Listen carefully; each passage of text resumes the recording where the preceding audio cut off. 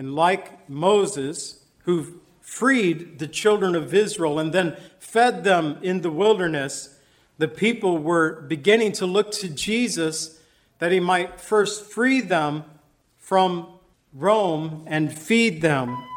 And to this day, only Jesus is able to free us from the bondage of sin, that he might feed our thirsty souls. You're looking too far for that need you have inside. You're on a big merry-go-round and it's taking you for a ride. You've got to let go and let God.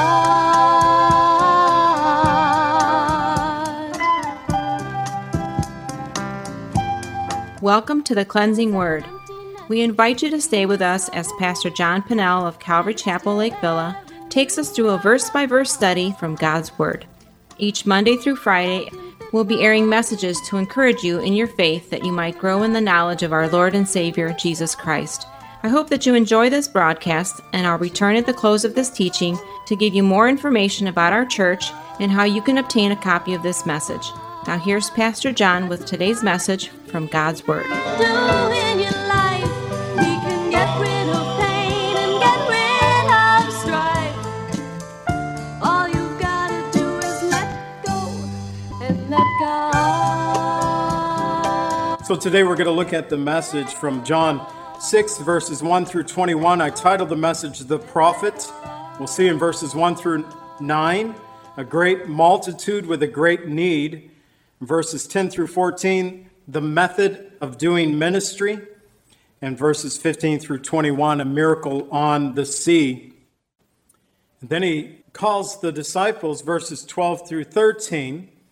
So when they were filled, so at the end of verse 11, they ate as much as they wanted. When they were filled, this has the sense, in the Greek, these words gives the sense of this was a feast. There was a lot of food. Think about Thanksgiving, how you eat at Thanksgiving and eat too much. Even before dessert gets out there, you've eaten to the fill. Oh, that's it, man. You push back from the table. Except you know there's pumpkin pie. You know there's some dessert over there. And some will say, well, I shouldn't. But that's why we gain 10 pounds over the holidays in the wintertime, especially around here. You don't get to get out much. I'm looking forward to spring. Looking forward to shedding those extra pounds that came on in the winter that I can trace all the way back to Thanksgiving. That's just me, but I know it was there. They ate to the full. That's what it's. They were satisfied. 5,000 men plus women and children. And it is a Greek word that means satisfied. Psalm 107:9 says, "For he satisfies the longing soul. He fills the hungry soul with goodness." It's only God who can satisfy. And to the disciples' amazement, they went about and they collected up 12 baskets. They began with 5 biscuits and 2 small fish, and they went and they got 12 baskets. There are some pastors who attempt to put some significance on why there were 12 baskets. To be honest, I don't know. The Bible's silent to that. We know at the feeding of the 4,000, they collected 7 large baskets. So I'm thinking bigger than the baskets that they collected on this occasion. But I do know this, that how many disciples did Jesus have?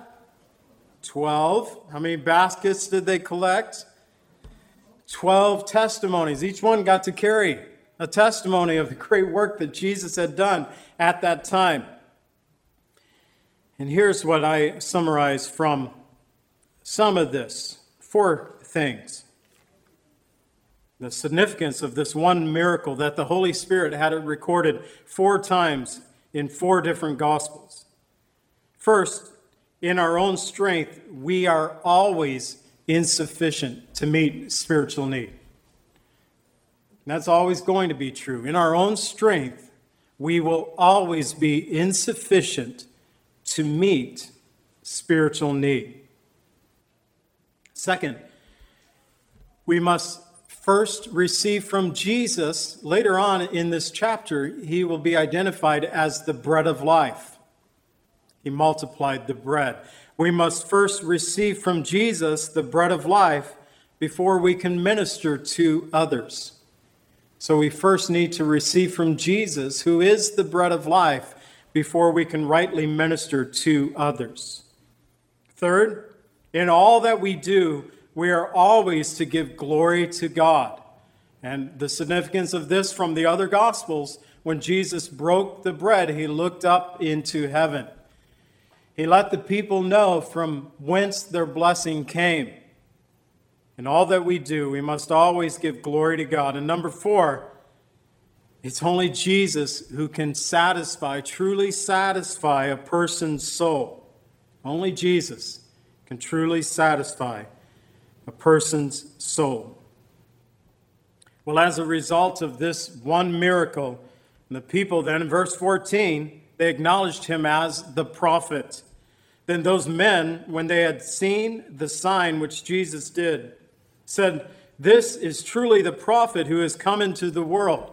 The Greek word for prophet means to foretell. That's what we associate most often with this word, to foretell, talking about future events, but it's also to forthtell. I am serving as a prophet right now. I am forthtelling. I'm telling the Word of God. I'm teaching the Word of God. And so there's the sense of both, to foretell or to forthtell. But the people recognized Jesus as the prophet. They tied it back to Deuteronomy chapter 18, verses 15 and verse 18. Deuteronomy chapter 18, verse 15 says, "The Lord your God will raise up for you a prophet like me from your midst. From your brethren, him you shall hear." And in verse 18, "I will raise up for them a prophet like you from among their brethren, and I will put my words in his mouth, and he shall speak to them all that I command him." So some have tied this similarity of Moses' ministry, the ministry of Jesus, feeding the multitude. Moses, there 40 years in the wilderness, they had the bread that came down from heaven, the manna, and Jesus feeding the 5,000 men plus women and children, feeding the multitude. They recognized this as Jesus being the prophet. Hawker's Poor Man's Commentary, I put this in your bulletin as the pastor's pen, but he said of Deuteronomy chapter 18, verses 15 and 18, of all the striking prophecies in God's word, directly and plainly pointing to the Lord Jesus, this seems to be among the highest. This seems to be among the highest. The people had a longing for the coming Messiah. Remember, back in John 1:21, they asked John the Baptist, "Are you the prophet? Are you the prophet?" And later on, we'll find in John 7, at the Feast of Tabernacles, John 7, verses 37 and 38, and also verse 40, Jesus would cry out and say, "If anyone thirst, let him come to me and drink. He who believes in me, as Scripture has said, out of his heart will flow rivers of living water." Therefore, many in the crowd, when they heard this saying, they said, "Truly, this is the prophet." They were talking about this prophecy from Deuteronomy 18:15 and also verse 18. Peter, on the day of Pentecost in Acts chapter 3, verse 22, when talking about Jesus, he referred to Moses, saying, "Moses truly said to the fathers, 'The Lord your God will raise up for you a prophet like me from among your brethren. Him you shall hear in all things whatever he says to you.'" Peter referred back to this prophecy, pointing the people to Jesus, saying that Jesus is the prophet. Stephen, before he was stoned, when he was preaching to the people in Acts 7:37, he said, "This is that Moses who said to the children of Israel, the Lord your God will raise up for you a prophet like me from among your brethren. Him you shall hear. Stephen pointed the people to Jesus, saying he is the prophet. He is the guy that Moses prophesied about. And like Moses, who freed the children of Israel and then fed them in the wilderness, the people were beginning to look to Jesus that he might first free them from Rome and feed them. And to this day, only Jesus is able to free us from the bondage of sin, that he might feed us, feed our thirsty souls. And so our method of doing ministry must always be that we first receive from Jesus before serving others. And then finally, verses 15 through 21, a miracle on the sea. Therefore, when Jesus perceived that they were about to come and take him by force to make him king, he departed again to a mountain by himself alone. And when evening came, his disciples went down to the boat, got into the boat, and went over the sea toward Capernaum. And it was now dark, and Jesus had not come to them. Then the sea arose because of a great wind was blowing. So when they had rowed about 3 or 4 miles, they saw Jesus walking on the sea and drawing near the boat, and they were afraid. And he said to them, "It is I, do not be afraid." And then they willingly received him into the boat, and immediately the boat was at the land where they were going. So the fifth miracle that John records, Jesus walking on water. And we find that Jesus in verse 15, a mountain of prayer, that he perceived that people were coming to take him by force to make him king. And so we learn from the other Gospels that he actually sent his disciples away, told them to go into the boat to meet him on the other side. So the disciples were doing exactly, it's important, the disciples were doing exactly what Jesus had commanded them to do. He sent the disciples away while he dismissed the crowd and then went up on a mountain to pray by himself alone. In John 6, 26 and 27, they were coming to take him by force. This would be on the next day. Jesus would say, "Most assuredly I say to you, you seek me not because you saw signs, but because you ate of the loaves and were filled. Do not labor for the food that perishes, but for the food that endures to everlasting life, which the Son of Man will give you, because God the Father has set his seal on him." So the people were by force thinking, this is great, he can feed us every day. It'll be like Moses. And they were thinking of Moses, they were in the wilderness. That's not where God intended for his people to be when he brought them out of Egypt. That first generation, we have to remember the first generation that came out of Egypt did not enter into the promised land. Their children did. But so often we get satisfied with the wilderness blessings while never entering in to all that the Lord desires for us. So Jesus, seeing that this could turn into a bad situation, he sent his disciples away. He dismissed the multitude and he went up on a mountain to pray. And Mark tells us in Mark 6, 45 and 46, immediately he made his disciples get into the boat and go before him to the other side, to Bethsaida, while he sent the multitude away. When he had sent them away, he departed to the mountain to pray. What's significant to me is that a couple of things. One is that he had sent the disciples specifically, go to Bethsaida, I'll meet you there. So they were doing exactly what the Lord had commanded them to do. Just remember that, we'll come back to that. Secondly, Jesus went to pray. And Jesus would often get alone to pray with his Father. And it just is striking to me, if Jesus took time to stay in quality communion with his Father, how much more should we daily seek our Heavenly Father's face? And it reminds us of the busyness of this world that we live in. We must also take time to pray, to get quiet before the Lord. It's the word of God that says in Psalm 46:10, "Be still and know that I am God, and I will be exalted among the nations, and I will be exalted in the earth."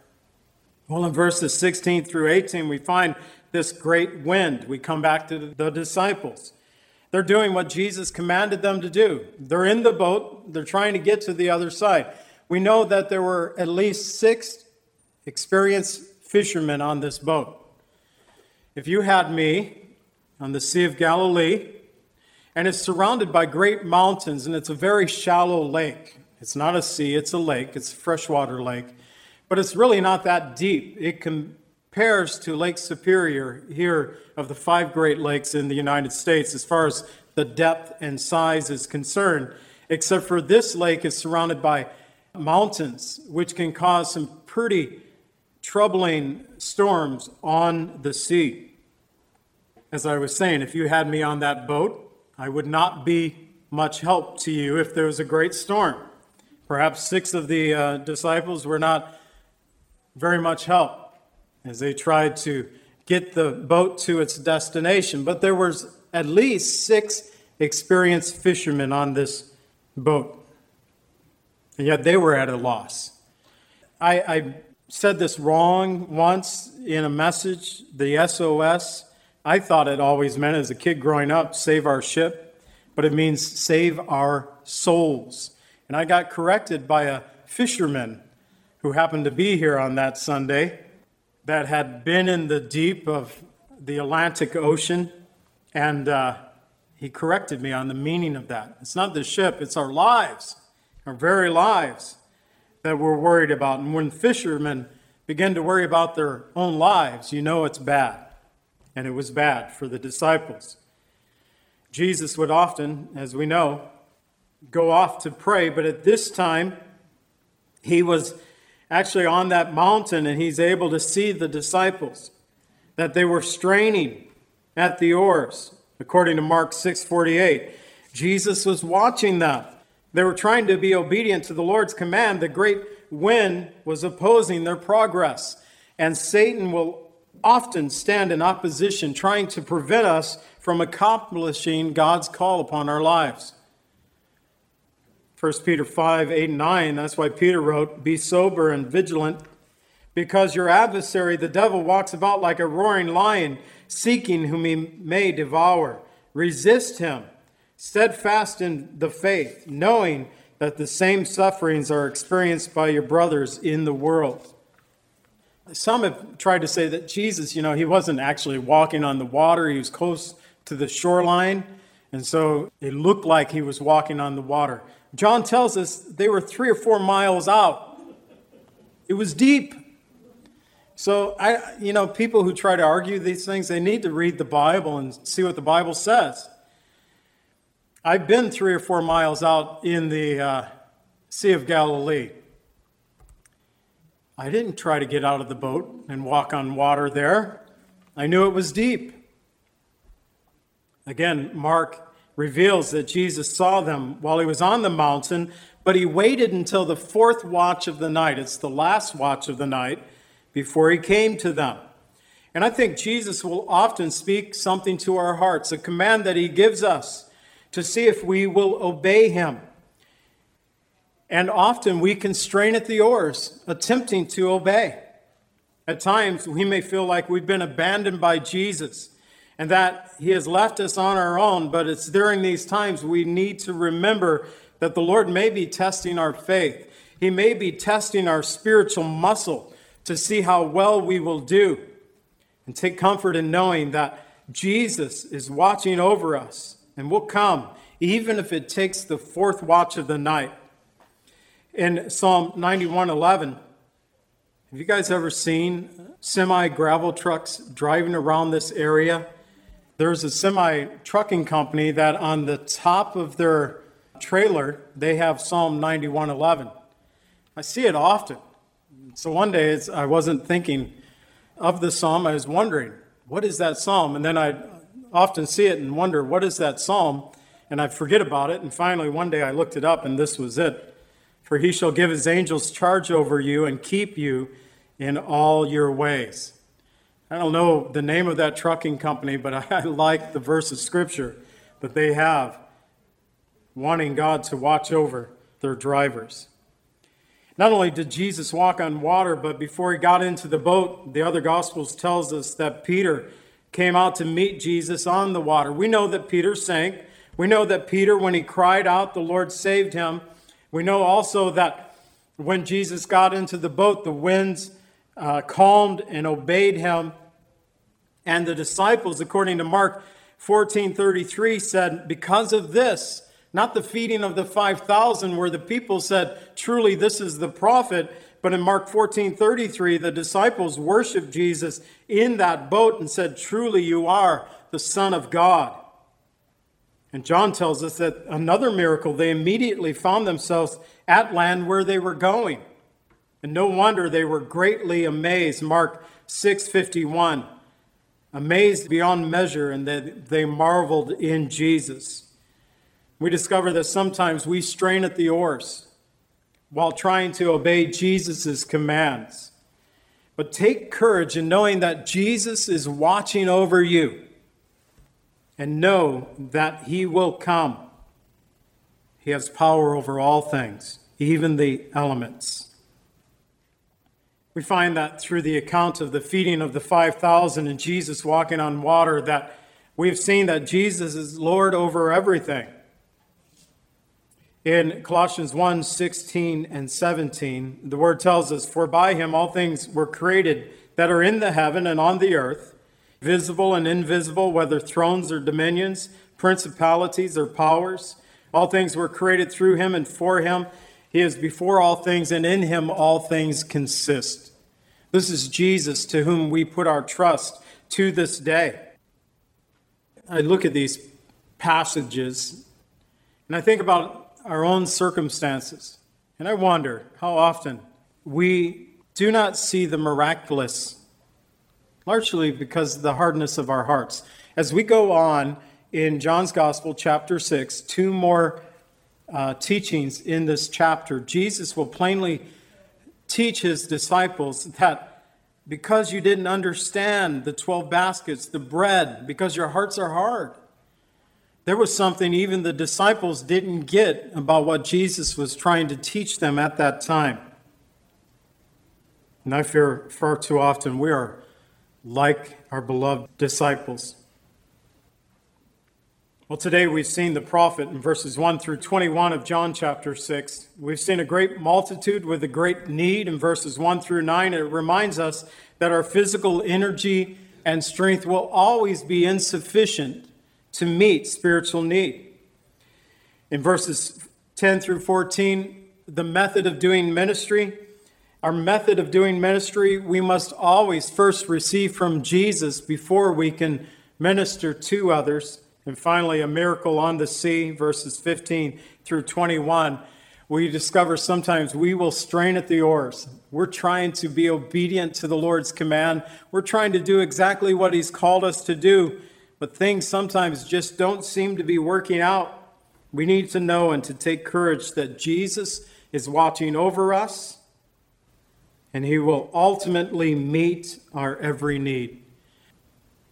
Let us be a people who are continually and greatly amazed beyond measure at the miracles of Jesus that he has done, that we learn about in Scripture, but also the miracles that he is currently doing, working out in our lives, that we might be a testimony to others around us, that we might, as we learn today, first receive from Jesus, that we might be able to minister to others the spiritual needs and the longings that they have, that only Jesus can meet for each of us in our lives. And Father, thank you for your word, for what it teaches us. And I pray, Father, Lord, bless us as we go through your word, Lord, especially here this year in the Gospel of John.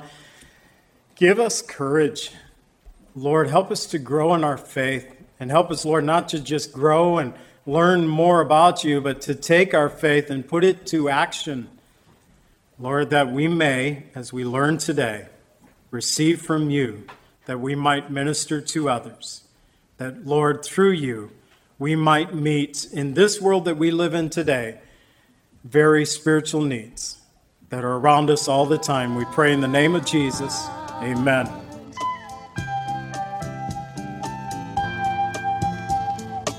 Calvary Chapel is a fellowship of believers in the Lordship of Jesus Christ. Our greatest desire is to know Christ and to be conformed into His image by the power of His Holy Spirit. If you would like more information about Calvary Chapel, or if you would like a copy of today's message, please contact us at 847-265-0646. That's 847-265-0646. Thank you so much for joining us today, and may the Lord richly bless you as you worship Him today.